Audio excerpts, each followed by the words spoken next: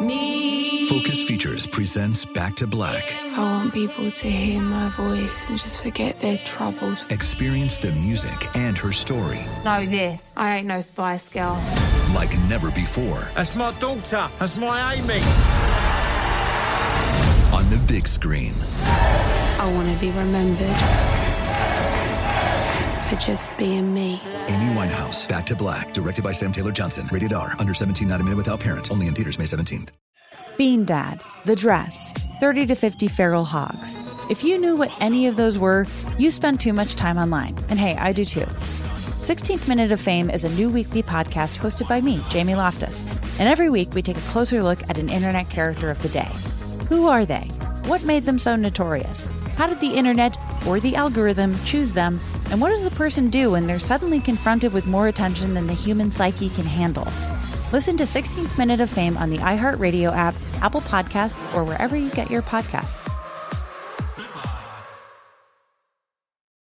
I'm Scott Weinberger, journalist and former deputy sheriff. In my new podcast series, Cold Blooded, I'm embedded in the cold case investigation into the death of firefighter Billy Halpern. Experience this investigation in a truly unique way, untangling secrets that may reveal the answers to not only one case, but almost a dozen. Listen to Cold Blooded, the Apollo Gym Murders on the iHeartRadio app, Apple Podcasts, or wherever you get your podcasts.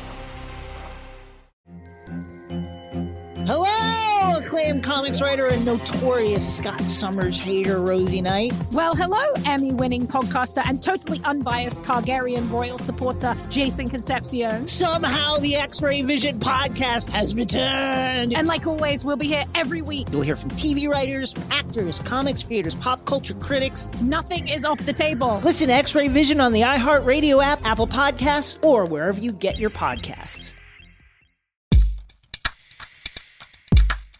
What's spreading dangerous misinformation? My empire of fake news websites. I'm Robert Evans, host of Behind the Bastards, with another really bad introduction. Sophie is not here to be disappointed in me, so the disappointment will have to flow from my guests for today, which are, of course, Dan and Jordan from the podcast Knowledge Fight! Hey! Hello, thanks for having us. Man, it is a real honor to be your first ever repeat guest. This is a real treat. I don't think that's true. Dan doesn't. We have regular repeat. Listen to the show. Dan doesn't listen to the show. I'm sorry, Robert. He's been lying to you this entire time. That was me trying to come out of the gate with a hot bit, and it just fell flat. Well, I listen to y'all's show constantly. It's one of my regular pieces of gym listening. You do a show about Alex Jones and his entire world of madness.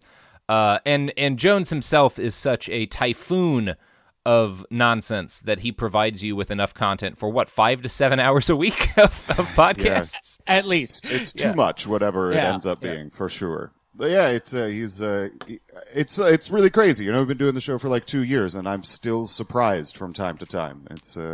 He's nuts. Somebody showed us that we had done 300 episodes, and we had no idea. That's no an clue. Insane amount of content. That was like 6 months ago. Like that, we have no idea. You blazed past that number at this point again. Well, today we're talking about someone who is very much in the orbit of Alex Jones. Although at this point it might be fair to say that Jones is more orbiting around him, or maybe they're one of those situations where I think you both know more about astrophysics than I do. But aren't there situations where you have like two suns in a solar system and it's terrible for everything?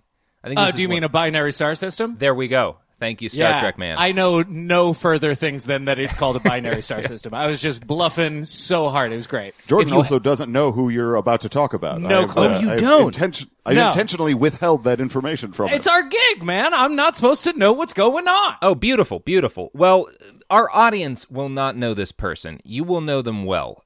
We are talking today about Mike Adams. Wasn't the elated response. No, that's what the response he deserves. So I'm going to start with a lead-in from something you guys already know a little bit about, but is something I think will draw the audience in before we start back at the beginning of Mike's career. So if you'll indulge me in this. Sure. On February 14th, 2018, at roughly 2:30 p.m., a Nazi piece of shit walked into the Marjorie Stoneman Douglas High School in Parkland, Florida, and started shooting. He left 17 people dead in his wake, along with dozens upon dozens of traumatized students who would deal with the mental scars and survivor's guilt for the rest of their lives. Some of those children went on to become gun control advocates. One of the most prominent of this group is a young man named David Hogg. Now, when someone chooses to enter a political debate like the gun control debate, they open themselves up to argument and to their views being questioned, but certain segments of the armed right were not content with just disagreeing with David Hogg. A concerted effort began to turn him into a boogeyman, a fascist monster, and potentially a government deep cover agent. Less than a month after the Parkland shooting, a website called Hogwatch went live. Were you guys aware of Hogwatch? All too. Yeah. I bet you've forgotten, but I was aware of that for sure. I know it exists, but I refuse to believe it is anything other than a dedicated farm cam, and that's the end of that. Just God, people, old maids going out there and polishing up pigs. Do you remember when the national park had those dedicated cameras for eggs Loved to it. see when they were gonna hatch? That is what I want Hogwatch to be. I remember when we all thought that's what the internet would mostly be, is weird little things like that. That was a good time. And it's like, speaking of Hogwatch, one of my favorite things on the old internet was this crazy old hillbilly in Louisiana who would just, like, kill javelina in, like, increasingly, convoluted ways. Like, it was his job. Like, these are like an invasive species, and they would destroy like all of these rice farms and stuff, and there were too many of them to deal with like conventional weapons, so he built like drone rigs and stuff to help him hunt these. And it was just like this lunatic out in the middle of nowhere. I wish that's what Hogwatch was, but it's not. Unfortunately. The website called David Hogg an anti-gun sociopath, a gun control fascist, and declared him the most dangerous man in America. The fact that this teenager used curse words in public a few times led to him being dubbed a profanity-laced, foul-mouthed student who was seething with anger. Yeah. Justifiably so. Yeah. Yeah, like, that's fine. I mean, yes, seeing a lot of my friends shot would fill me with anger. My response would be, fuck that. Yeah. Pretty normal reaction. Hogwatch was ground zero for spreading the myth that David Hogg was a crisis actor. When a vicious meme comparing a picture of Hogg to a picture of Adolf Hitler was deleted from Facebook, a fellow named Mike Adams, founder of the website, wrote this. One meme that has also been banned, apparently, shows Hogg raising his right arm in a manner that the Nazis used to raise their arms, juxtaposed next to Hitler raising his. The comparison works because it's exact. Now, no one knows if Mr. Hogg is a believer in Nazi ideology. It's doubtful, or if the raising of his arm at the rally was intentionally provocative, but the optics are a lot truer than Trump's take-a-pledge gesture. More than that, Trump has never advocated for anything close to what Hitler advocated for and did to Jews, to inferior races, and ultimately to the German people in his own country. He then goes on to argue that Hitler was a gun control advocate, and thus he and David Hogg have one thing in common, which is, of course, not true. Hitler actually loosened gun control laws in Germany after the end of the Weimar Republic, under which most guns were banned. He just didn't loosen gun control laws for Jewish people. But yeah, so Mike Adams is the founder of Hogwatch, and that alone would be enough to earn him the title of bastard. But over the last 20 years, Mike has done so much more. Adams has been an integral part of the anti-vaccine movement, the Y2K paranoia craze. He got involved in fucking Ebola panic and urged people to, spoilers, drink Ebola-infected blood. So this is a guy... This is a guy worth talking about for about roughly 2 hours. So now we're gonna... Yeah. We're gonna delve into this shit. It's really fun. I'm thrilled to be talking to you about this because personally, I know so much about Alex Jones and I look into him obsessively. But Mike Adams is a real piece of his world that I know very little about. So as much as I am sort of an expert in a lot of these worlds, I am going to be shocked by a lot of this, I think. And one of the questions about Mike Jones, like when I put together that 3-part Alex Jones series, there's a ton of information about Jones's early life, about his childhood, about what he was up to in high school. Like, because actual journalists with like Rolling Stone and whatnot have like picked through his life and talked to people who knew him when he was younger, and like, so you can put together a pretty complete picture of his development. We don't have that. One of the mysteries we have with Mike Adams, in addition to why he calls himself the Health Ranger, is why no one's been talking about this guy. Because he's actually hugely influential. And I don't know why up until very recently, he's not gotten any sort of attention. So that's kind of one of the mysteries running through this tale. Because he's been ranging the Southwest solving health problems one city at a time, and he shows up right after Chuck Norris does. He's the health ranger. It makes perfect sense. He shows up right after Chuck Norris and right before Dr. Quinn, Medicine Woman. Yeah. Who does a lot of cleaning up after Mike Adams. His ancestor was Aragorn, so he's the original ranger. Oh, so wait, so he has the blood of Numenor in him? I think is that he does, the claim yeah. you're making? Yeah, absolutely. I mean, he is a little bit stacked. I'm not going to lie. He created one of the Silmarillion. Yeah. How many more references can we toss in here? I'm not going to stop. So, when it comes to like his actual biography, where he comes from, what his young life is, I don't know very much about that at all. And in fact, we're mostly left to the bio he wrote himself on his personal website, healthranger.com, which always reliable. Super reliable. Yeah. I love that. Do you think there's a possibility it's a fake name and that's why it's hard to trace down his biographical information? You know, I don't think so, just because he's run at least one legitimate business and nobody's brought up issues with that before. Okay. Like, people have delved into him. But at the same time, like, I really don't know. Dan, it's possible that the only Mike thing that Adams, triggered that is that like his name is so boring. Yeah. Mike Adams. Yeah. So boring. Yeah, so is Alex Jones. Yeah, that's true. Yeah. But for whatever reason, Alex Jones has become like, you can use Alex Jones as a verb. Like, oh, that guy's Alex Jonesing pretty hard. Like, nobody does that for Mike Adams. That's true. His website states Adams was born in 1967 in Lawrence, Kansas. He holds a Bachelor of Science degree. In college entrance exams and graduate school entrance exams, Adams scored in the 99th percentile across all U.S. students. He aced the English, mathematics, and science sections of college entrance exams, scoring 100 on 3 out of 4 sections, earning numerous offers of scholarships from various universities, including the Massachusetts Institute of Technology, which he chose not to attend. Sure he did. Now, sure he did. You seem to find a lot of that pretty funny, Jordan. Jordan's laughing his ass off. I'm aggressively shaking my head. No. What, you noticed something suspicious about the way he phrased his credentials there? Anytime any one of these guys claims to have a degree, I'm always like, "Ooh, it's from Turkey. Oh, where's it from? No one knows because he It's does not bullshit. say where he earned his BS, which leads me to think that it might be BS. Yeah.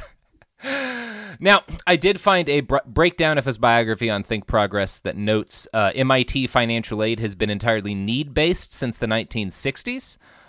Which means that he's definitely lying about MIT offering him a full scholarship, because they just don't do that. If you get into MIT and you can't pay, then you can qualify for help, but they don't just like, oh, you're so genius, we'll pay your way in. Come on to MIT. That's just not how MIT works. Interesting. So there's one it's not lie. like they're running low. Yeah, it's fucking MIT. Yeah, they have a dearth of options, to be honest. Now, Mike claims that he chose not to attend graduate school, but was offered numerous scholarships to do so. And again, he's not specific about any of this, so it's impossible to track down where he even graduated from. I can say other Mike Adamses have graduated from colleges. See, this is what I'm saying. This is why he's Mike Adams. Yeah, maybe it is a fake name. It seems to be very important to Mike Adams that you know that every college in America badly wanted him, and that he wouldn't give in to them. So he seems to have this urge to college tease a little bit.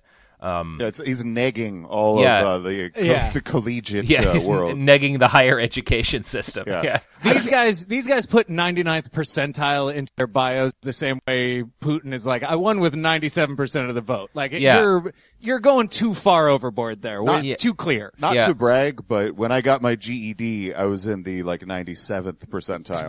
Putin, there it is. Yeah. Not to brag, but before I dropped out of college, I had a solid 2.9. Hell yeah. Nice. Yeah. And if you triple that, it's basically 99. Not quite, but close enough.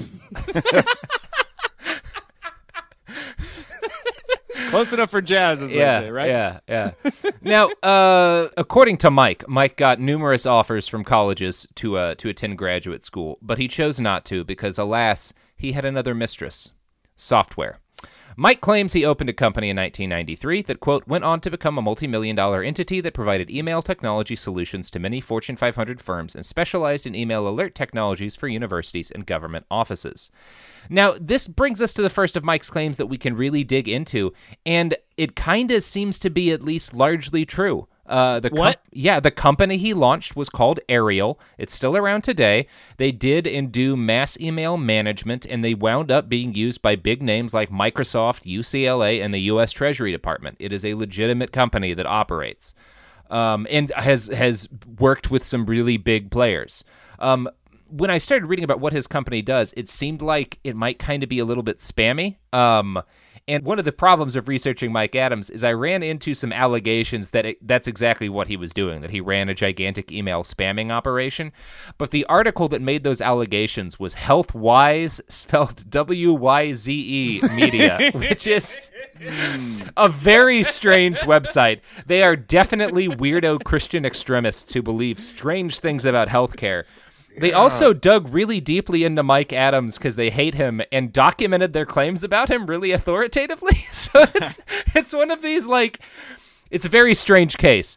They do claim that Ariel was an industrial spamming operation. And their evidence for that included citing an Ariel software press release, which included quotes from Mike Adams boasting about Ariel's ability to help companies evade anti-spam software. Once a personalized email message is composed, Campaign Enterprise version 7.5 users can simply press the anti-spam test button to perform an instant check of their outbound mail. The message is then instantly run through a pre-programmed checklist, which uses a set of evolving criteria to evaluate the outbound email message as anti-spam compliant. If any part of the email message resembles the traits of spam, the user is alerted that the intended email message could be perceived as spam by recipients of email filters. Now, HealthWise translates this as he's running a big spamming operation. Other sites I found talking about it make it seem like maybe he's just helping large companies email their customers without their emails get caught by spam filters. It's probable that both things are true. Yeah, definitely. Yeah. The software could easily do both. Yeah, it's something that has like a use legitimately and then a use abusively too. Yeah, which is very fitting for some chunks of Mike Adams' career. Now, he claims that he sold the company in 2003, although other sources I found list him as a CEO still. I don't know if he's still involved with Ariel or not. It's very possible. He claims that he sold it, and it seems like it one way or the other, it made him very wealthy. Yeah, that's one of the few things that I do know about him is he's like insanely rich. Yeah, he's got a shitload of money. Super rich. Yeah. I mean, he's like the fucking Treasury Department and Microsoft and a bunch of Fortune 500s really did use his software. And he's kind of in the same spot where McAfee was in the late 90s, where if you were like the first guy to offer this service to big companies, you could just make $1 billion fucking dollars, like for easy. Yeah, and he's like a few steps away from where McAfee is now, I suppose. Yeah, they're actually not very different people. Yeah.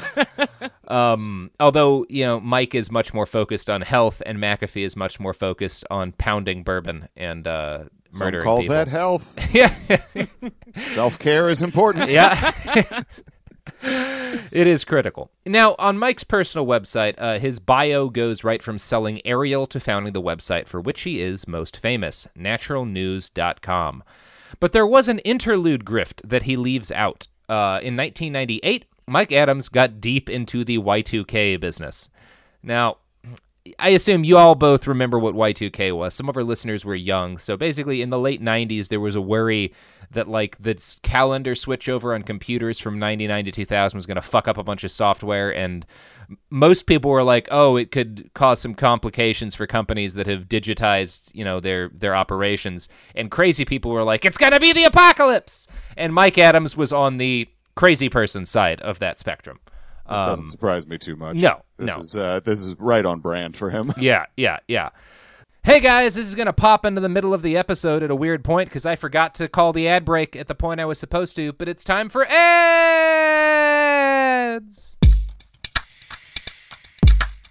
The evidence keeps pouring in. At this point, the facts are undeniable. It's an open and shut case. Monopoly Go is the most fun you can have in a mobile game. Millions of people pass Go every day because this game is always bringing something new to the table. Countless crazy tournaments you can join with your friends as partners or teams. Constantly changing challenges like money sprees or treasure hunts that keep it fresh with new wild minigames. Timed events offering bonuses like massive multipliers or rent frenzies to help you get huge rewards.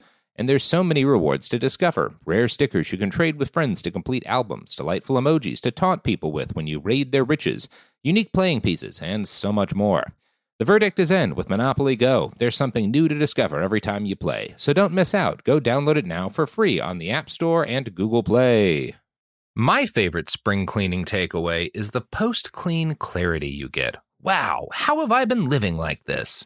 It's kind of like when you find out you've been paying a fortune for wireless, when Mint Mobile has phone plans for $15 a month when you purchase a 3-month plan. Wow, how have I been affording this? It's time to switch to Mint Mobile and get unlimited talk, text, and data for $15 a month. Say bye-bye to your overpriced wireless plans, jaw-dropping monthly bills, and unexpected overages. Mint Mobile is here to rescue you with premium wireless plans starting at $15 a month. All plans come with high-speed data and unlimited talk and text delivered on the nation's largest 5G network. Use your own phone with any Mint Mobile plan and bring your phone number along with all your existing contacts. To get this new customer offer and your new 3-month unlimited wireless plan for just $15 a month, go to mintmobile.com/behind. That's mintmobile.com/behind. Cut your wireless bill to $15 a month at mintmobile.com/behind. $45 upfront payment required, equivalent to $15 a month. New customers on first 3-month plan only. Speed slower, above 40 gigabytes on unlimited plan. Additional taxes, fees, and restrictions apply. See Mint Mobile for details.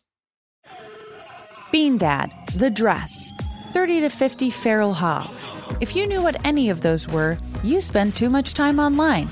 And hey, I do too. 16th Minute of Fame is a new weekly podcast hosted by me, Jamie Loftus, where every week I take a closer look at an internet character of the day. Who were they? What made them so notorious? Why did the internet choose them? And what does a person do when they're suddenly confronted with more attention than the human psyche can handle? I'll be talking to internet historians, experts, and yes, the main characters themselves to get a fuller picture. Because I think that even outside individual experiences, a character of the day tells us something about how the internet worked at that time, and how the attention economy developed into the freaky 3-headed dragon it is today. Together, we probably won't be able to properly log out, but we can take a walk down scary internet memory lane and see one day a little more clearly. Listen to 16th Minute of Fame on the iHeartRadio app, Apple Podcasts, or wherever you get your podcasts.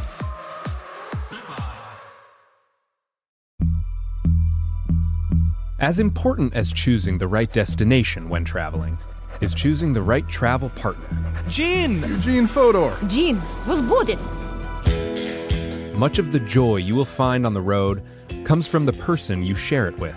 So you write the books, Gene, and Vlastar runs the business. I understand now. It is a wise man who marries a wiser woman. But be careful and choose your travel partner well, because the worst trips result when two partners have two different agendas. Get down!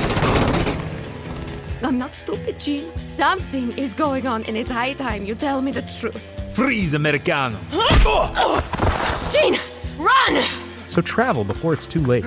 Your money will return, your time won't, and we're all too quickly approaching that final destination. Listen to Fodor's Guide to Espionage on the iHeartRadio app, Apple Podcasts, or wherever you get your podcasts. So Mike Adams was actually one of the chief drivers of the fear about a year 2000 info apocalypse. In 1998, he launched a website called Y2K Newswire. Now, the Daily Beast summarizes it as promoting all the worst Y2K scares, stock market collapse, power grid failure, food scarcity, societal implosion, even as experts debunked those fears. He sold $99 subscriptions to Y2K Newswire, which he billed as providing access to a wealth of information, much of it too sensitive for public release. So he goes right from software to kind of sailing right into the same seas that Alex Jones was learning to captain, right at around the same time. How's the website doing now, though? Actually, we'll talk about that a little bit. Falling down the ranks a little. It doesn't seem like a good long-term business model. Yeah, it wasn't ideal. It seems really wild to me that like his time in software like predates this Y2K fear. That kind of implies that he would have some knowledge about how these programs work and how he knows computers. Yeah, and maybe he has some.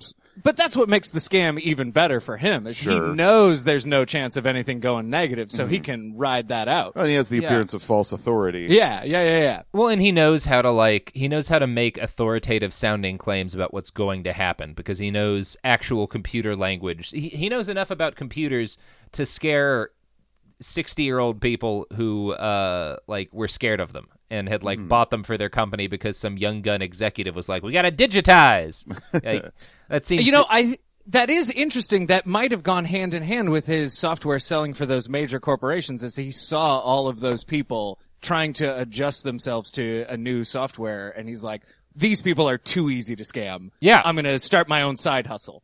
And then he met Alex. Yeah. I suspect that may have had something to do with it, Jordan. Now, Mike didn't just sell subscriptions to his Y2K Newswire, though. This is going to sound very familiar. He sold survival food for doomsday bunkers. He sold gold coins because every grifter is legally required to sell gold at least one point in their career. 100%. It's universal. You got to call it bullion, though, I think. Yeah. And I'm sure he used the word bullion fucking constantly. Yeah. Oh, yeah. I wouldn't even be surprised if he was involved with like Ted Anderson too, by the way. I didn't find any evidence of that, but yeah, it's entirely possible. He sold special 1-year subscriptions to his service for $569 that came with what he called 1-year basic food unit, which I think was just like dried food and access to his emailing list for fucking $600. Getting hungry over here talking about basic food units. Yeah. Give it to me in a bucket and I'll call it great. On November 18th, 1999, as the presumed apocalypse approached, Y2K News Wire started selling 10 ounces of gold coins in a package for $3,350, which was only $700 more than the index prices for gold on the open market at the time. So that's a steal. A steal. Yeah. That's a steal. What a bargain. Now, according to Think Progress, quote, in a since-deleted excerpt on Adams' site published by ZDNet, Adams boasted that in 1999, in an effort to fine-tune his web marketing techniques, Michael Adams launched a 6-month experiment to determine what kind of revenues are possible when combining his proprietary techniques and technologies with a high-awareness topic. The result, with only the help of one employee, he created a subscriber base of over 50,000 people and sold over $400,000 worth of information products while offering an open-ended 100% money-back guarantee.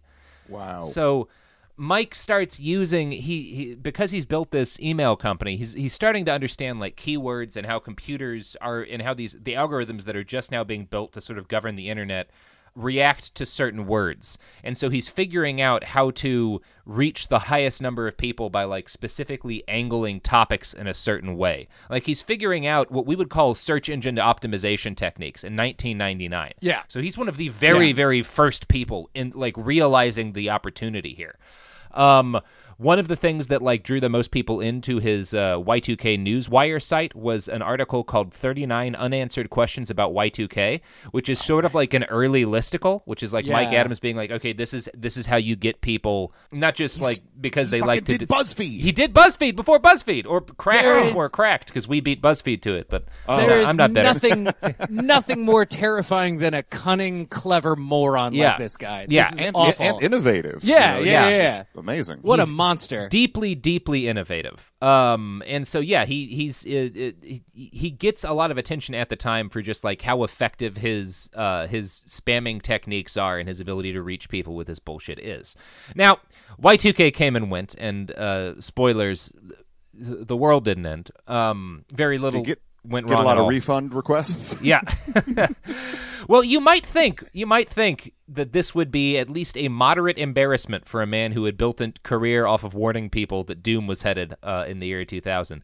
But Mike Adams actually leaned into it, replacing his website Y2K Newswire with a one-page Q&A. In it, he noted, in the end, people were lucky. They were not placed in harm's way. What they didn't know didn't hurt them, but through this entire process, the public never knew the extent to which their government was preparing for Y2K. Was our government prepared to declare martial law? Of course. Government leaders would have been irresponsible not to consider that possibility. That is too good. That's too good. How dare he get it right? Yeah, he's not a dumb man. It implies a lot of flexibility. Yeah. That's what a lot of these folks do. It's like, when their predictions don't come true, it's like, wow, we were close. It almost happened.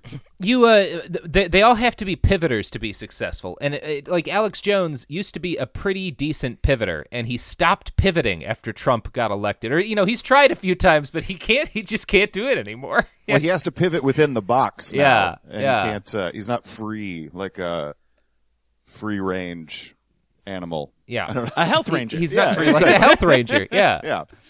Now, Mike framed government efforts to stop people from panicking about Y2K as the government telling people not to prepare at all for natural disasters. He twisted the government warning people not to stockpile for Y2K into a conspiracy. The government, he said, was trying to discourage individual preparedness. Later on in his fact sheet, Mike launches into what might be the earliest example I've found of FEMA conspiracy mongering. Whoa. The pre-Y2K information battles brought forth a new, dangerous line of thinking that individual preparedness is bad for society as a whole. This theory, supported and publicized by various government leaders, removes the responsibility of preparedness from the people, moving it to centralized government agencies like FEMA.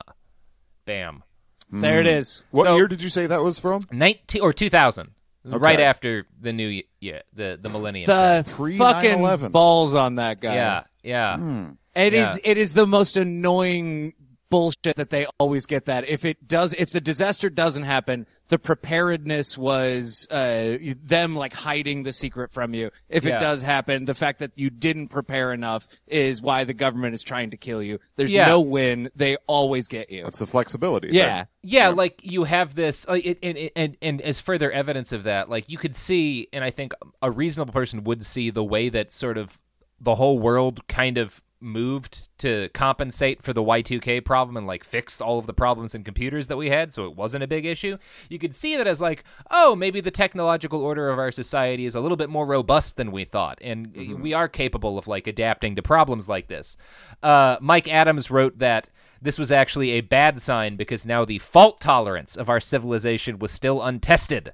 It's like superbugs. Yeah, we're all too healthy. Yeah, now we're all too healthy. We don't know we didn't get a chance to collapse. Oh, you a little sweet bit. summer children. Yeah.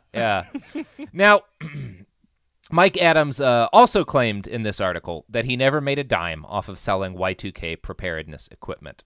Contrary to what was misreported in several newspapers and websites, Y2K Newswire was never in the Y2K supplies business. It never made a dime from product sales or recommendations, and it refused to accept advertisements on its website. This sounds a lot like Alex's whole, like, InfoWars doesn't sell anything. InfoWars store sells everything. Yeah. They're different things. And later in this, he also claims to have donated like tens of thousands of dollars to the Red Cross from the profits he made selling Y2K preparedness equipment. Shouldn't he hate the Red Cross? Shouldn't he be against them? Yeah, they're a religious organization of some sort. He's pretty religious, but yeah. Now, the end of that post notes the shutdown of Y2K Newswire, which, Mike shut down after putting this post up, and claimed that he was moving on to write at a website called Zeop.com, which he described as a personal empowerment website, a site dedicated to improving the lives of 1 million people by bringing them new knowledge and skills covering alternative medicine. And not one person more. No, exactly 1 a million. Exactly. You guys are joking around, but this sounds like a pretty cool venture. If this website helps 1,000,001 people, I'm gonna have to kill somebody. Yeah, It's like one in, one out. It's like a hot club. Yeah. Now, Zeop.com was only active as a health and wellness website until mid-2002, when Mike Adams seems to have wound it down to focus on natural news. However, as I trawled through the site's archives on the Wayback Machine, I noticed something interesting. The domain seems to have been allowed to lie fallow for a year, but then it came back in mid-2004. But this time, Zeop.com was not a health and wellness site. It was a mass email subscription service for websites operated by Ariel Software, which by this point, Mike Adams claimed not to own anymore. fingerprints. This fucking guy. that's such a tip my cap to you, sir. Well done. Yeah. How dare asshole. you fuckface. Now, in 2003, Mike Adams launched Natural News. At least that's when he claims he launched Natural News. The Daily Beast dug into it and found out that he didn't register the site until 2005 and didn't actually start publishing articles regularly until 2008. But somewhere between in that 5-year period, he was thinking about it before. Yeah. I founded it in my mind. Yeah, built it in his head first. Now They gotta even lie about the small stuff. Even the smallest stuff, they gotta lie about it. Yeah, it's like Paul Manafort. If they stop doing the thing that they do, they explode. So they just habitually do it.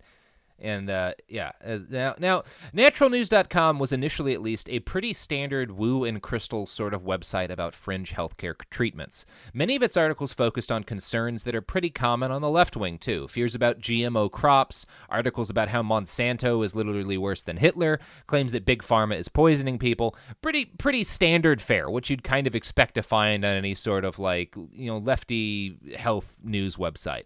And in its early days, Natural News regularly adopted fairly liberal attitudes towards social issues. They even did things that might have verged on decent reporting. For example, this 2008 article, Illegal Immigrants Create Far Lower Healthcare Cost Burden Than Previously Assumed. Written by David Gutierrez, the article seems to be, it reads like an acceptable piece of reporting. I'm going to read a quote from it just because everything that comes after this is going to seem so fucking crazy that, it's insane to me that it started here.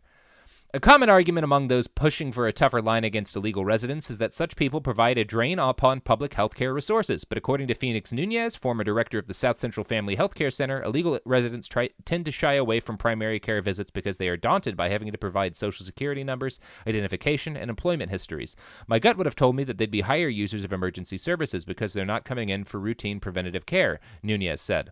The assumption is not borne out by the UCLA study, which also refutes the idea that illegal residents use less medical care because they tend to be younger and healthier than the general population.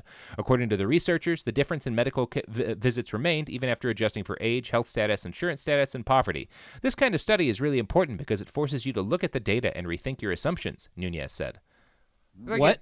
That's like a normal, reasonable article about something meaningful. How dare the health ranger sully his good name with reasonable reporting? Bullshit. Yeah, I don't know what the fuck was happening in 2008, but that's an article they published, and it reads... I don't know. That's the hardest thing I've had to hear so far. That's tough. It just is a perfectly normal seeming article. Now, what set Natural News apart during its early period was not its content, which was mostly forgettable, but the skill with which Mike Adams manipulated Google's algorithms to maximize his traffic. In addition to Natural News, he registered a string of health advice websites: expectantmothers.com, newstarget.com, hoodiefactor.com, which I don't know what the fuck that is, emergingfuture.com, spamanatomy.com, vitaminfactor.org, counterthink.com, healthfactor.info, junkscience.info, brainhealthnews.com, lowcholesteroldiets.dietslink.com, publichealthnews.org, pharmawatch.info, hometoxins.com, poisonpantry.org, depressionfactor.org, webseed.com, and consumerwellness.org. Now, all of these websites would regularly link back to Natural News, using its articles as support for their claims about the dangers of GMOs and why you should buy various supplements, which, of course, Mike Adams sold on the Natural News store. Mike essentially created an alternative fact ecosystem consisting of dozens of websites, many of which seemed legitimate and claimed to be the work of actual medical professionals. These sites would bolster each other's credibility and spread advertisements for products Mike sold on naturalnews.com. Mike Adams was one of, if not the very first people to pioneer this strategy. So... yeah, it's almost like a weird, just completely self-contained affiliate marketing operation. Yeah. File that under things that we didn't know should have been crimes a year ago. Yeah, a long time ago. Yeah. No one thought at the dawn of the internet we should make it a crime to create your own universe of lies. Yeah. I think just no one thought you could pull it off. Yeah. Someone will stop them before it gets actually activated. Yeah. No one will buy it. Yeah. That turns out they do. Yeah. Now, like any good grifter, Mike invented a sympathetic backstory for himself. He started claiming that at age 30, he'd been diagnosed with type 2 diabetes. Rather than taking the advice of doctors, he'd started researching wellness. And as one of his website bios reads, he cured himself of diabetes in a matter of months and transformed himself into the picture of perfect health in mind, body, and spirit. So, using this backstory and the fact that Mike Adams is a legitimately stacked and very fit-looking man, he embarked on selling bullshit health solutions to millions and millions of people. You've called him stacked twice now, which is look, man. I'm gonna call a swole. Boy is yoked. Yeah. Look, we can attack somebody and not, I can attack Alex Jones and admire his incredibly thick neck. Absolutely. Yeah. Credit where credit is due. Credit's due. You got to give it up to the Somali pirates. According to the Daily Beast, quote, in August 2007, Adams wrote a 5,800-word independent review of the Amazon Herb Company, a multi-level marketing organization selling herbal supplements. The article and others originally appeared on his site News Target, but were transferred to Natural News with their original timestamps intact. The special report offers a detailed third-party review of the Amazon Herb Company from a truly independent perspective, meaning I'm not an employee or associate of the company, and I have absolutely no financial ties with them either, Adams wrote in his review. Now that makes me think he does. Yeah. The result is that he and the founder of the company had entered business together in 2006 or 2007 based on Arizona nonprofit business records dug up by the Daily Beast. And the Amazon Herb Company was not the only multi-level marketing scam Mike got involved with. Can I ask you a question really quick? Absolutely. Is that related to Amazon the company or Amazon as the rainforest? It's, I think, using the name of the rainforest because rainforest makes you think of health.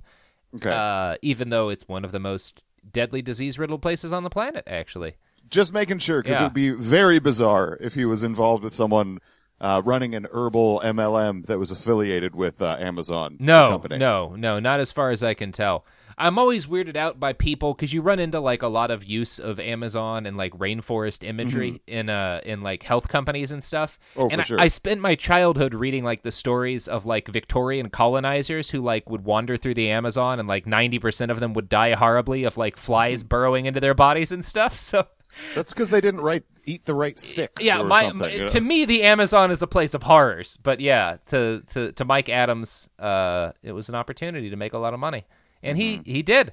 And he made even more money working with an MLM called Moxor, which sold omega-3 supplements made from green-lipped mussels. Mike wrote articles about the supposed health benefits of these supplements and advised his readers to enroll as distributors with the company. Of course, Mike also was on the board of Moxor as well and was, an employee there, but he didn't talk so much about that. Yeah.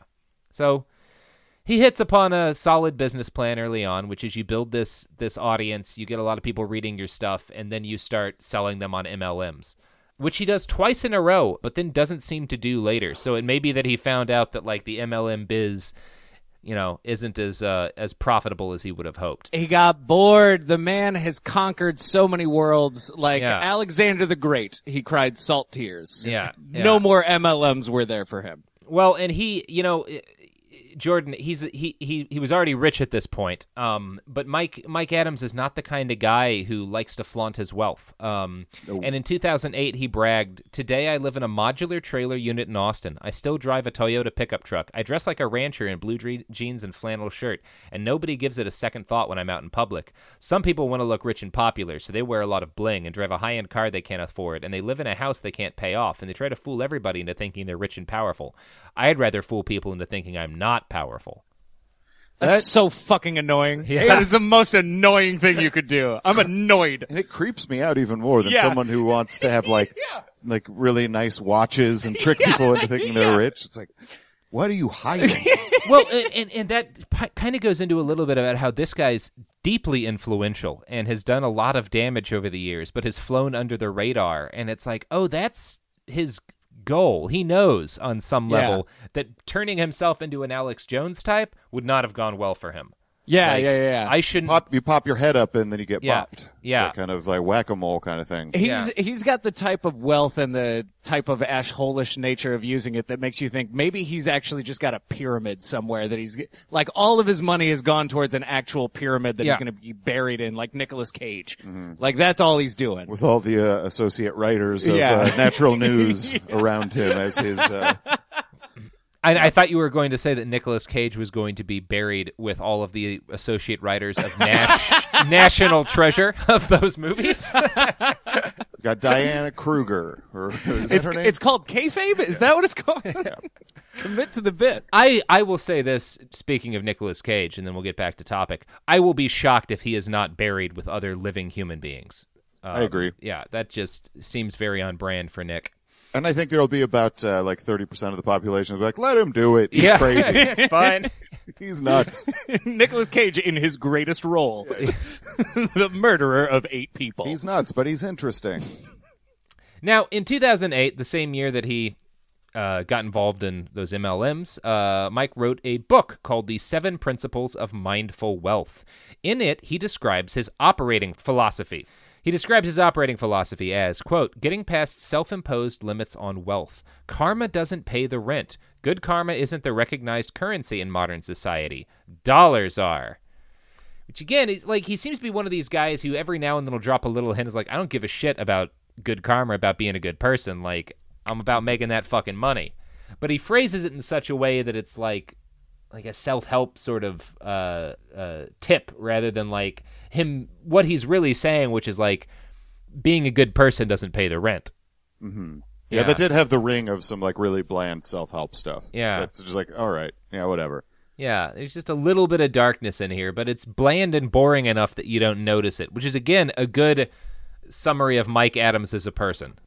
Now, I wanted to take the time to discuss and deconstruct one of Mike's larger articles here, both to give you an idea of how he presents his ideas and how to illustrate how much his website changed from 2008 to 2012. So, in February 2012, Mike himself published an article titled, Microsoft buys eugenics technology from Merck, becomes drug development partner with top global vaccine manufacturer. So the article starts by revealing that Microsoft had just bought a piece of genomic information software from Merck to use in their Amalga Life Sciences platform. This is a program you probably haven't heard of that Microsoft sold to research institutions, drug companies, and universities in order to help them evaluate data while carrying out clinical tests. It sounds pretty dull, right? Mm-hmm. Yeah, not if you're Mike fucking Adams. Mike wrote, quote, Rupert Vesey, the vice president of Merck Research Laboratories, openly admits his deal puts Microsoft in the role of being a bold drug developer. He says, we look forward to collaborating with Microsoft to develop new bioinformatics solutions to enable and expedite drug discovery and development. This is a key statement to understand because the term bioinformatic can only mean one thing: what stores information in biology. There is only one digital information storage system in human biology, and that is, of course, DNA. Therefore, the idea of developing bioinformatic solutions really means to develop gene-targeting drugs and vaccines. This is fully consistent with Bill Gates' admitted agenda of reducing world population with the help of drug companies' technologies. And, of course, mechanized mosquitoes. Oh boy. I can't disagree with anything that he said right there. I'm pretty sure he's really nailed it. His leaps of logic are right on. He does bring up the mosquitoes in this article. Of course he does. Yeah. All these fucking people do. Mike goes on to note, all this comes on the heels of other recent news that Bill Gates is funding sperm-destroying technology to cause widespread male infertility. Now, are you aware of Bill Gates' sperm-destroying technology, Dan? We've wrestled with some of Bill Gates' false nefarious plans through Alex's his rhetoric in the past. I'm not sure if we've touched on the specifics of how he's going to get rid of sperm. Yeah, what did he invent? Kleenex? No. Is that what No, the actual story that he's referring to is the Bill and Melinda Gates Foundation gave $100,000 to researchers who had developed a non-invasive method of birth control, which in this case involved destroying sperm with ultrasound. So that's the actual story, which he translates to Bill Gates is going to kill your sperm. Well, I mean, if you can do it with ultrasound, you could do it. Eventually, we'll get a gun. Yeah, that'll just shoot somebody's sperm from like 500 yards. I think that's an effective Tinder deterrent. Yeah. Sure. Now, Mike puts all this together and concludes that Bill Gates is plotting to depopulate the planet.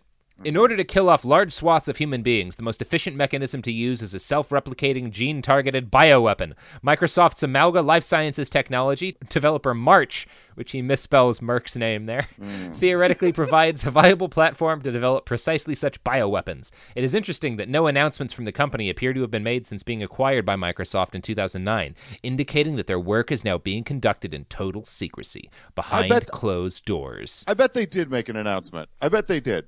They did! They made an announcement in 2016 that they'd sold the company to GE. Because it wasn't profitable.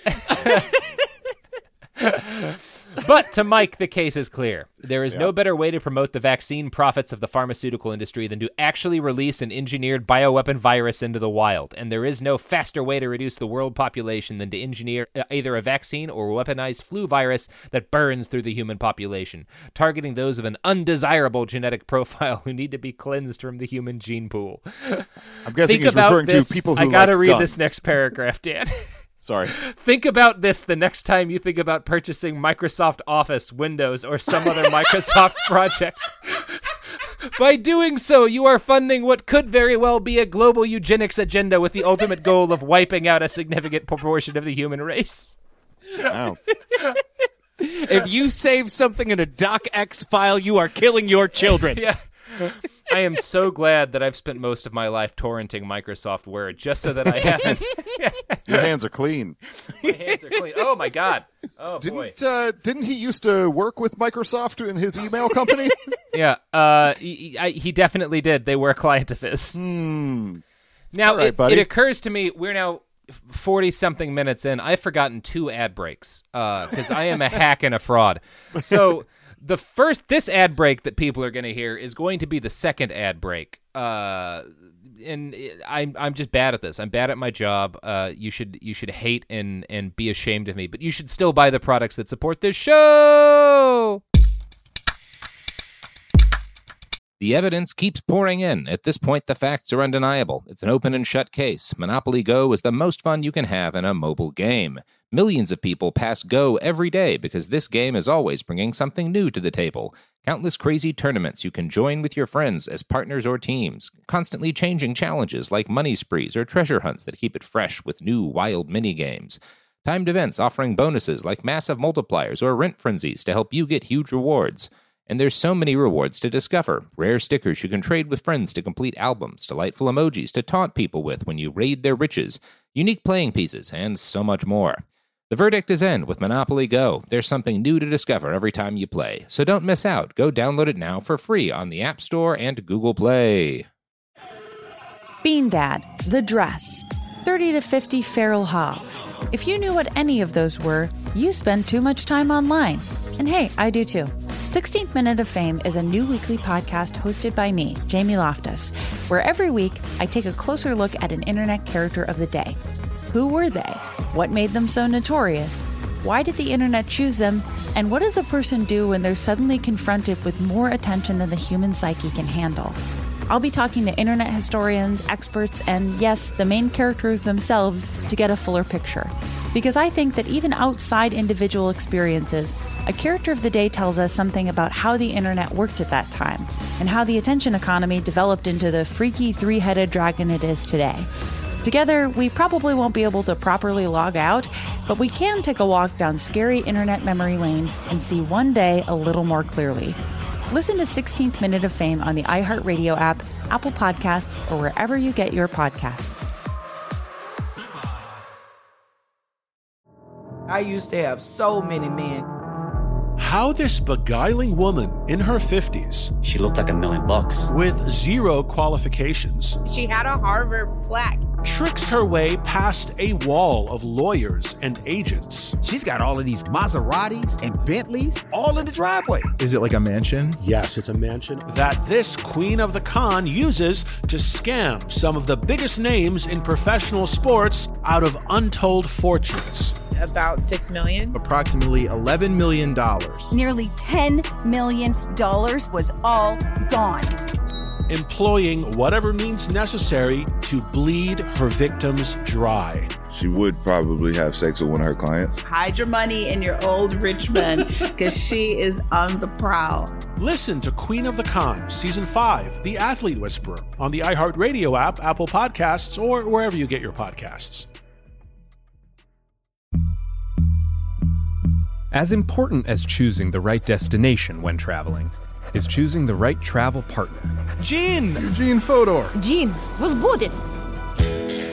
Much of the joy you will find on the road comes from the person you share it with. So you write the books, Gene, and Vlastar runs the business.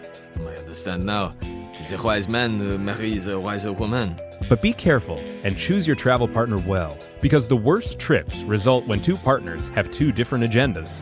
Get down! I'm not stupid, Gene. Something is going on, and it's high time you tell me the truth. Freeze, Americano. Gene, run! So travel before it's too late. Your money will return, your time won't, and we're all too quickly approaching that final destination. Listen to Fodor's Guide to Espionage on the iHeartRadio app, Apple Podcasts, or wherever you get your podcasts. We're back!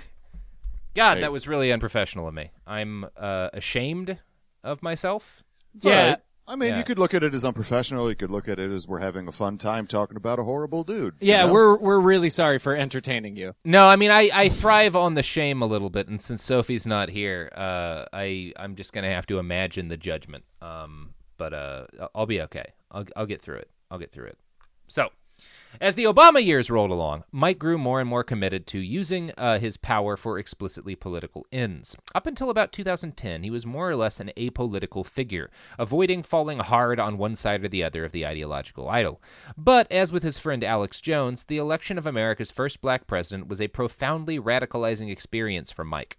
According to the Daily Beast, quote, in 2010, when Natural News began selling its own products, most were hippie food products like cheesy kale chips or raw macadamia nut butter. The more questionable products included a buffet of supplements and parasite-cleansing droplets. Today's store takes on a more apocalyptic tone.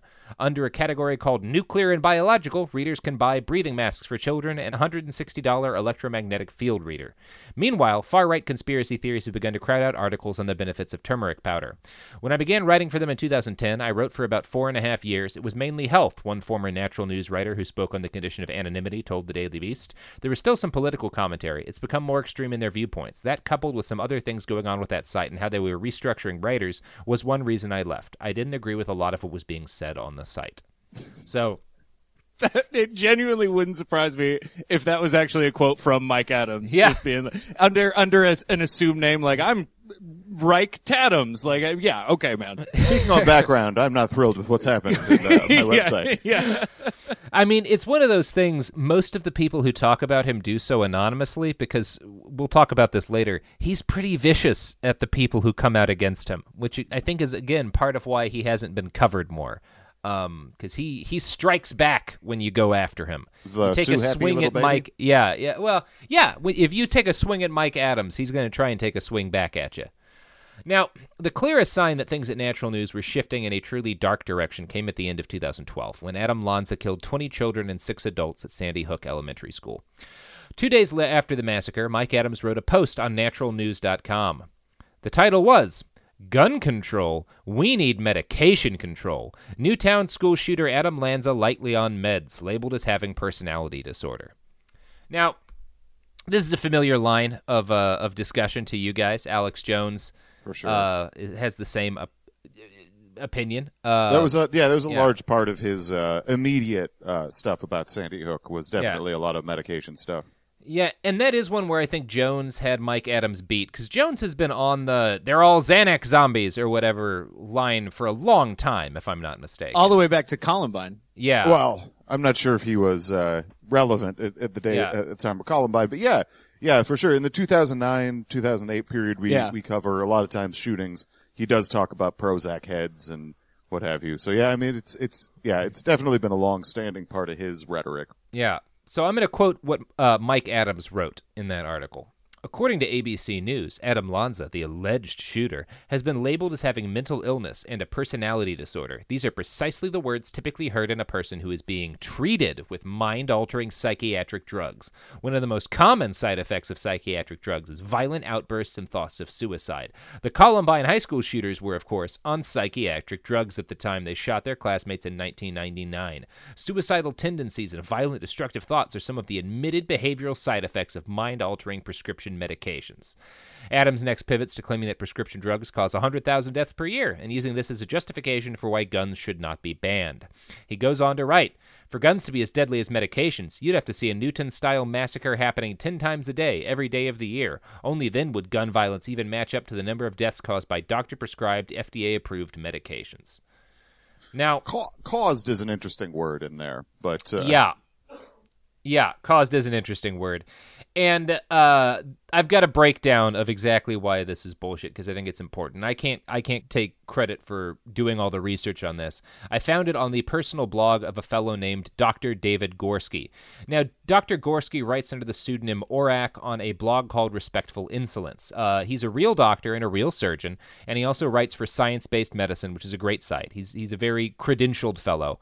And since most of the mainstream press has ignored Mike Adams for years and years and years, pissed off scientists and medical professionals like David for a long time have been the only people really keeping tabs on him. And David did the hard work of breaking down exactly why Mike's claims in this article are bullshit. He points out that the main study cited by Mike Adams was published in PLOS 1 by Thomas J. Moore, Joseph Glenn Mullen, and Kurt D. Furberg, and entitled Prescription Drugs Associated with Reports of Violence Towards Others. Now, the study was a result of the FDA's Adverse Event Reporting System from 2004 to 2009, and the authors basically looked for drugs whose users seemed to be involved in an unusual number of violent altercations. They picked out 31 medications, including 11 antidepressants, 3 ADD drugs, and smoking cessation drugs, as well as, So, I don't know if you guys listened to the episode I did on the anti-vaccine movement, but one of the main pieces of evidence that anti-vaxxers will use for the dangers of vaccines is VAERS data, which is the Vaccine Adverse Events Reporting System. So anytime someone has a vaccine and something bad happens to them, it goes into this database. And it's useful for researchers trying to determine if there might be patterns of illness associated with something, but it doesn't prove causation. And the database that this information is being drawn from, that they're using to conclude that psychiatric drugs cause violence, is the same sort of database, and it has the same problems. For one thing, it doesn't tell you, they're picking out all these people who had violent altercations after being prescribed psychiatric medications.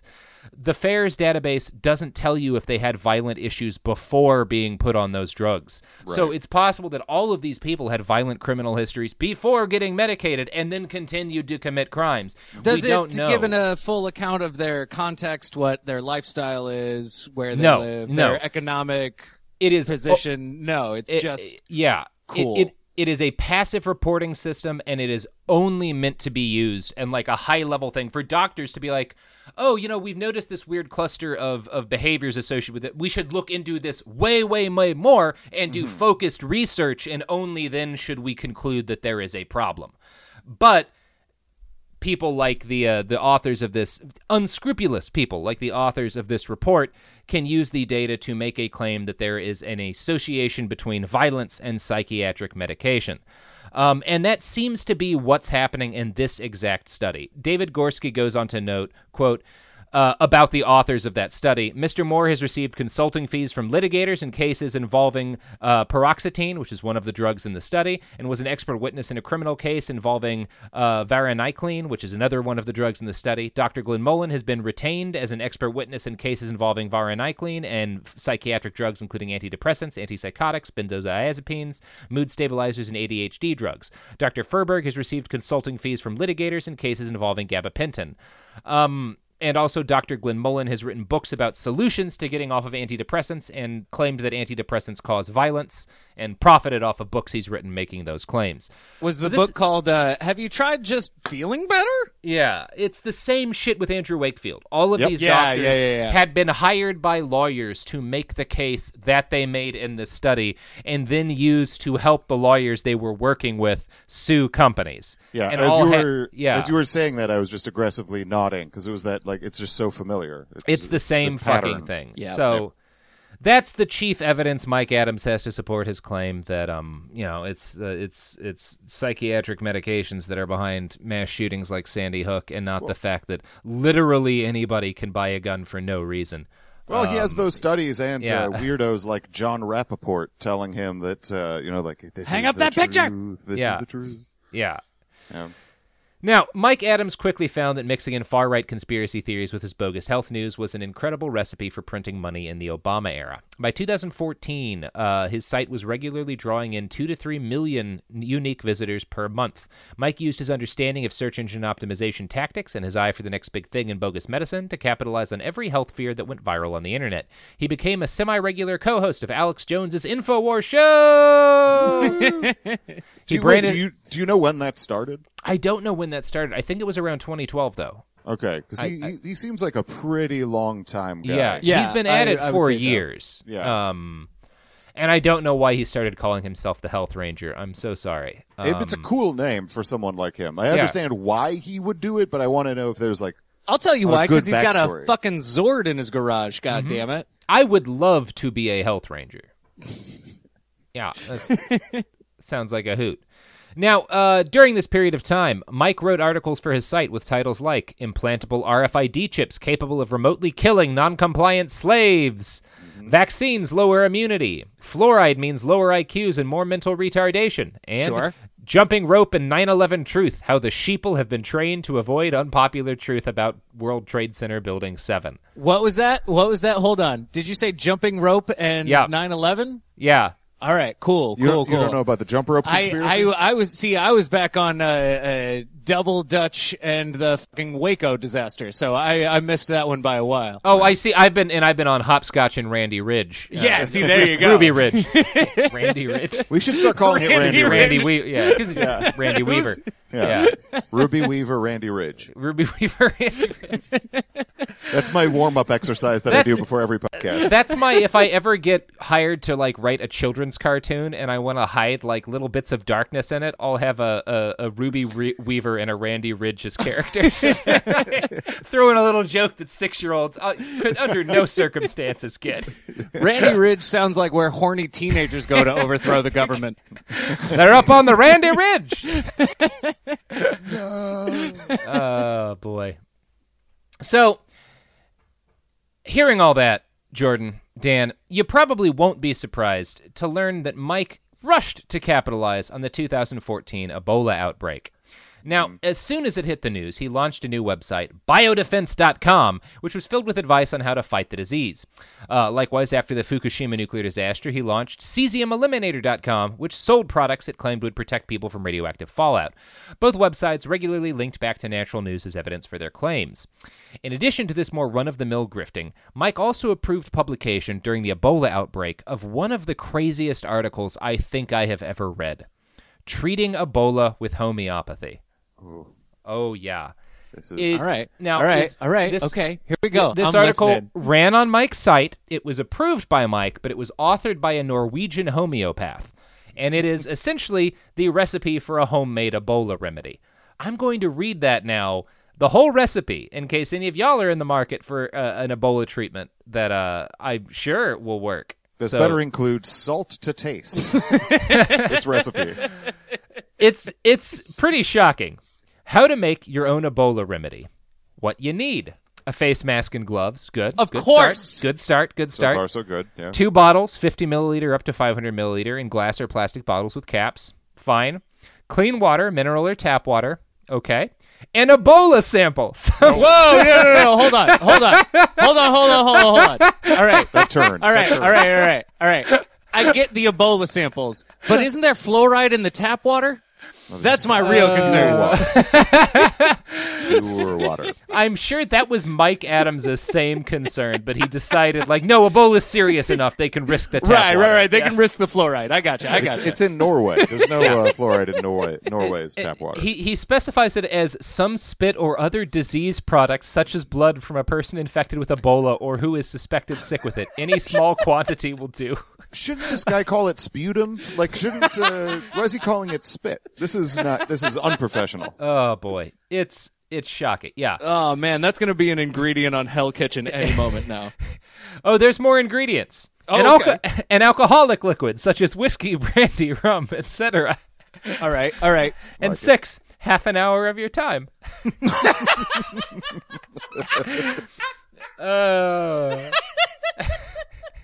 It's like you're making a little cake. Yeah.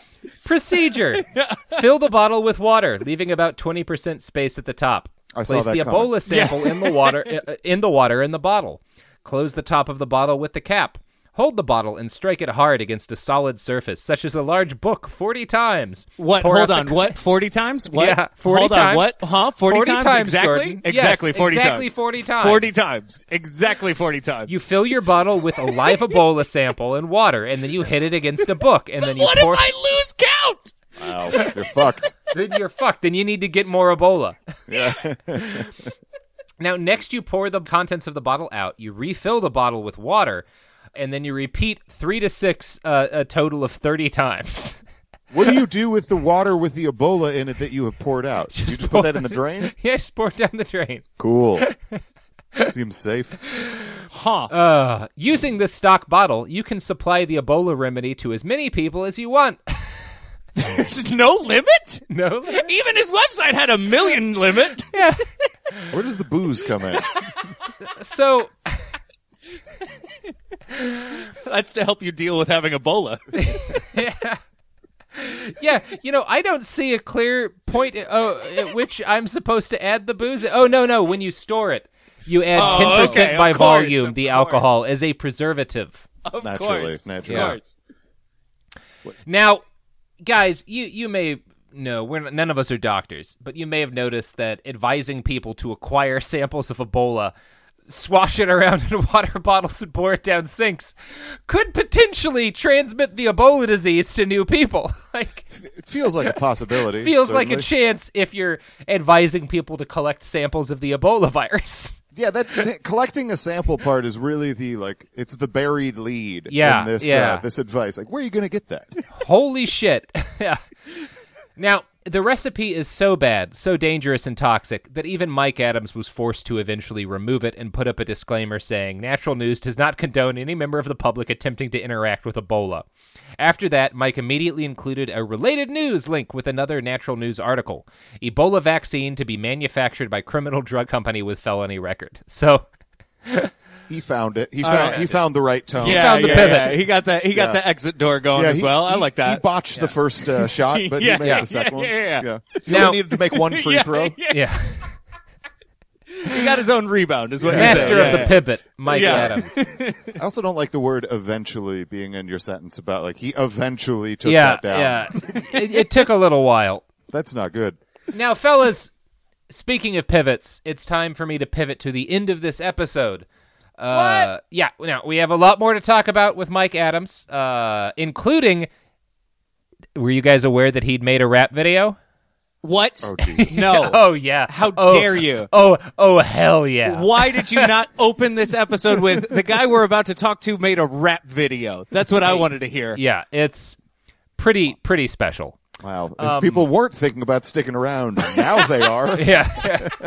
Who shot JR? Yeah. So before we roll out, will you guys plug your pluggables here?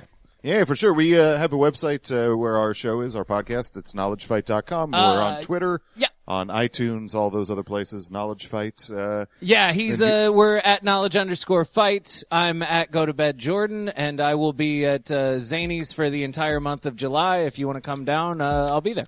In Chicago. In Old Town. Yeah, sorry about that. Go to Zany's in Chicago, or alternatively, find a business of any kind with the name Zany's in your own area. There might Travel be a chicken there restaurant. in mass. Probably and demand, at gunpoint if necessary, that Jordan be allowed to host a comedy show.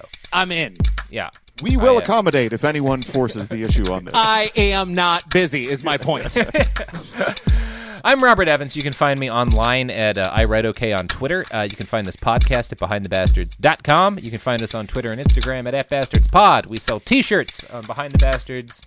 Or no, we don't sell them there. We sell them on tpublic.com. I'm exhausted. This is the end of the episode. Go hug a cat, feed a homeless person, I probably shouldn't allege any other crimes here. I was going to say something about flipping a cop car, but I'm not going to say that. I'm not going to say that now because I already urged people to commit one set of crimes, and I'm going to keep us to 1 crimes per episode. So we're done. The episode's over. Go be with your families.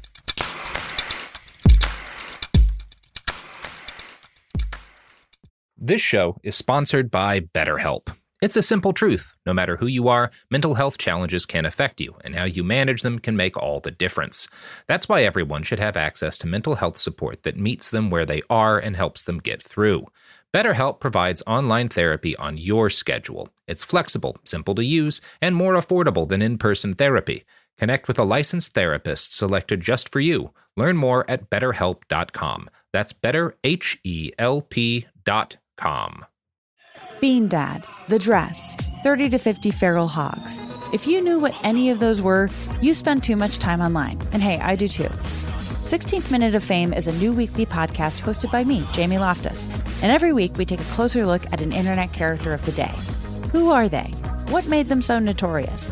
How did the internet or the algorithm choose them? And what does a person do when they're suddenly confronted with more attention than the human psyche can handle?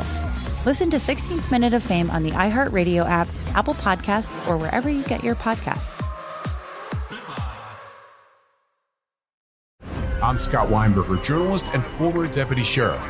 In my new podcast series, Cold-Blooded, I'm embedded in the cold case investigation into the death of firefighter Billy Halpern. Experience this investigation in a truly unique way, untangling secrets that may reveal the answers to not only one case, but almost a dozen. Listen to Cold-Blooded, The Apollo Gym Murders on the iHeartRadio app, Apple Podcasts, or wherever you get your podcasts. Hello, acclaimed comics writer and notorious Scott Summers hater, Rosie Knight. Well, hello, Emmy-winning podcaster and totally unbiased Targaryen royal supporter, Jason Concepcion. Somehow the X-Ray Vision podcast has returned. And like always, we'll be here every week. You'll hear from TV writers, actors, comics creators, pop culture critics. Nothing is off the table. Listen to X-Ray Vision on the iHeartRadio app, Apple Podcasts, or wherever you get your podcasts.